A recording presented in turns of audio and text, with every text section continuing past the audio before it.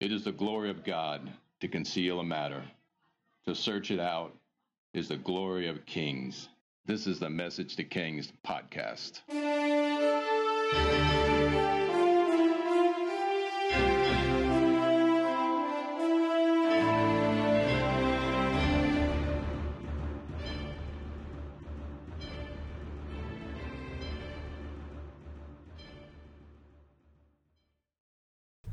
Episode 285, Jesus raises the son of the widow of Nain.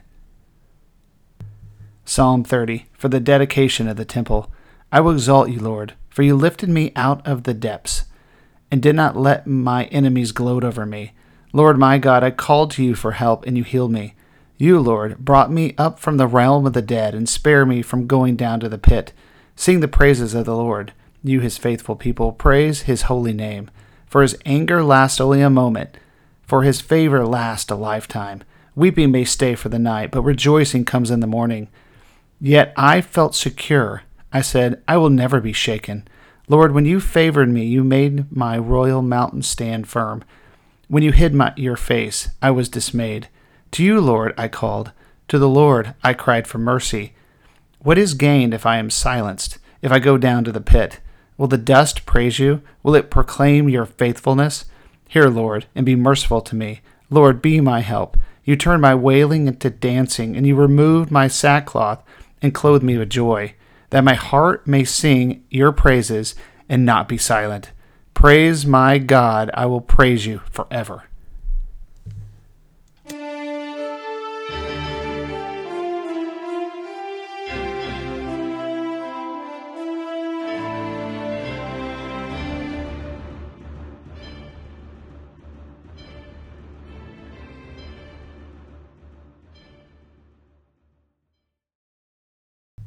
Jesus leaves Capernaum and visits a town south of Nazareth. The town is named Nain. Spelling is simply Nain, which means beauty. It's a small town. You can visit it today. It's actually today called Naim, pronounced name, as you would in English. But in Arabic, it's a whole different name, or Hebrew, it's a whole different pronunciation. You'll see the significance of this name, though, in a bit. It's got maybe 1,500 people in it. It's predominantly Muslim, and it's a small town. No major industry or transportation linking it. It's off the beaten path. It's far from most things and out of the way. It's 7 kilometers southwest of Mount Tabor, up a steep road. The village looks out on the plain of Jezreel, that future Armageddon location. But despite its location, it has history. Bible scholars like to point out other events in its history. Eusebius, church historian, pointed out it's not far from Endor, the place where Saul called upon the dead Samuel to speak to him. Also, it's generally close to the place where the Shunammite's son was raised in 2 Kings 4. Remember, call the Shunammite. So let's just say there's a lot in the Bible about this general location related to death and resurrection power. And I wonder if those predominantly Muslims in this town of Nain know this. Well, if not, they should. Here's the account. Luke 7:11. Soon afterwards, he went to a town called Nain, and his disciples and a large crowd went with him. As he approached the gate of the town, a man who had died was carried out. He was his mother's only son, and she was a widow. And with her was a large crowd from the town. When the Lord saw her, he had compassion for her, and said to her, Do not weep. Then he came forward and touched the bier, or the bier, or I don't know if I can say the word right, but it's basically the casket that they're walking through town. And the bearer stood still.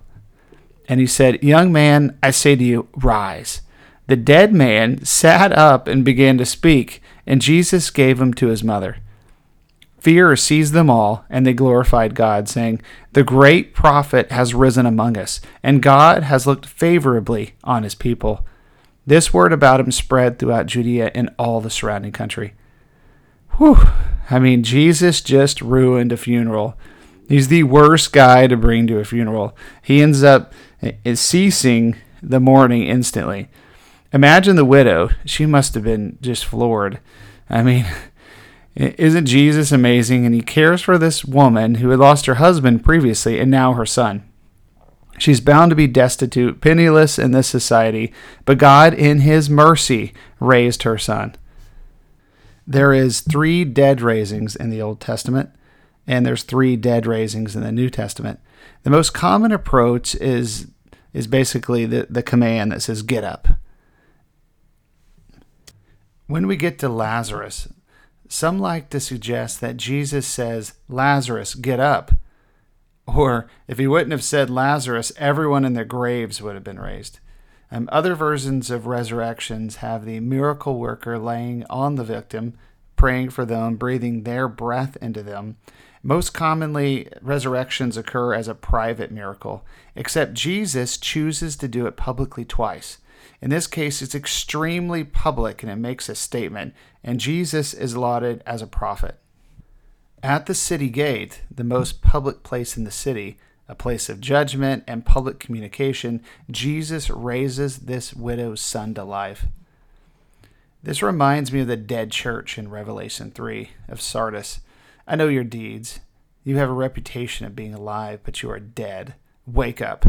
Strengthen what remains and is about to die, for I have found your deeds unfinished in the sight of my God. Remember, therefore, what you have received and heard. Hold it fast and repent. But if you do not wake up, I will come like a thief, and you will not know at what time I will come to you. Yet you have a few people in Sardis who have not soiled their clothes. They will walk with me dressed in white, for they are worthy. The one who is victorious will, like them, be dressed in white, and I will never blot out the name of that person from the book of life, but will acknowledge that name before my Father and his angels. I find it super interesting, the reference in these verses, the book of life, the white clothes, the dead church. Here is a nameless widow and her dead son, probably wrapped in white cloths, being led to the graves and tombs outside the city. Now Jesus chose to raise this boy and acknowledge his name before his Father and his angels with this mighty miracle. Sardis in Greek means powerful prince. This nameless boy was a prince in the eyes of King Jesus, and his mother needed him. There's this crazy story of a resurrection that happened kind of in modern day. It was in Africa, and I don't even remember a lot of the details except for how it happened, because it just floored me. It was such a lesson. It was this man dies, and this woman prays for her husband, and it's not much. She just commands him to come back to life because I need you. She had like 12 kids or something. And I need you. And the prayer was basically, you must come back to life. I need you. And it was such a commanding authority that she had. That's what many people point to, that she commanded him to come back to life because she needed him to care for the family. His purpose was not fulfilled. And God, in his mercy, helped her raise her husband back to life. But just like the church of Sardis, Jesus commanded him to wake up. Wake up, church. Jesus has come to you. You are sons and daughters of God, and you are called to wake up and stir up the gift of God inside of you. To conclude this episode, the symbolism is just amazing in this episode. I find this dead raising even more significant the more you get into it, for a number of reasons. It speaks to me because it was so public. It was so alarmingly supernatural, yet the widow and her fatherless son had no name. Why? Well, can you at least give me a name, right? Or, the city has a name. Its name, We don't even know what they look like. It's the resurrection of a nameless person in the city of name. It's just almost like a riddle. Could it be this is a picture of something even greater? There's something so significant about this nameless and faceless people here. Just imagine this son, small town son, who was raised would have had incredible destiny over his life after this moment. And who knows how it went exactly, but imagine how everyone in Nain should have believed in Jesus after this. This son must have had an incredibly blessed day all of his life. Just to see him and just to hear him, people would have been marveled. Oh, goodness. Especially in this small town, that's the man. That's the one who was raised from the dead. The living testimony of God's resurrection power. But we know nothing of him after the story. But we have to know he lived a legendary life, a walking testimony of God's resurrection life. We just watched 90 Minutes in Heaven. This boy from Nain would have been like this, a walking, powerful testimony of God's glory. Now, I remember an old note I had in a Bible. Since we started the podcast, I've gone through multiple Bibles, and I go back and look at different ones and different notes I've made. And I remember this account specifically. And this is my take after looking through kind of an old Bible, and there was something about this nameless resurrection. This is my take. This is my account, so bear with me if you think it's different, whatever. But it speaks to an end-time movement by God, a nameless, faceless, fatherless generation, just like this scene. Check out how Joel 2 starts. I don't know what to make of it exactly, but it says all people. Joel 2:28. And afterward I will pour out my spirit on all people. Your sons and daughters will prophesy. Your old men will dream dreams. Your young men will see visions. Even on my servants, both men and women, I will pour out my spirit on those days. Perhaps he will pour out his spirit on all people. And only those who believe can receive it and keep God's presence in this global outpouring that's coming. And I see how this miracle can represent how God resurrects and touches all. How he plans to pour out his spirit on the nameless, faceless, and fatherless generation. I mean, it's very clear we're the most fatherless generation in generations.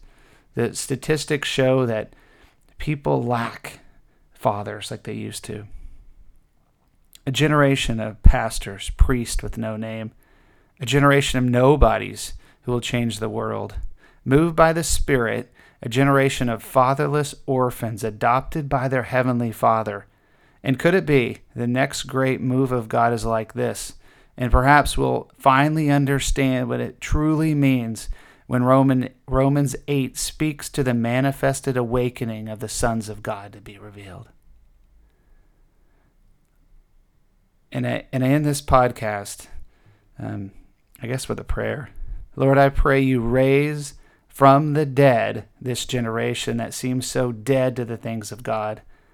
Awaken this entire nation, entire world to live for you. Awaken the world to the things of God. Awake, arise to the fullness of your calling.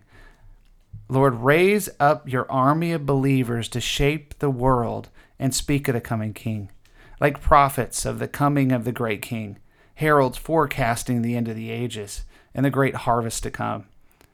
Wherever this podcast is heard or downloaded, let it go into the atmosphere. A word to arise, awaken to the fullness of your destiny. May our hearts be in alignment to receive all that God has. May we see, hear, and experience the fullness of your Spirit in the outpouring. Lord, take the fatherless, the faceless, the anonymous, the unpopular, the unknown, and pour of this generation and wake them up. Turn back the darkness and speak to the power and glory of the coming King.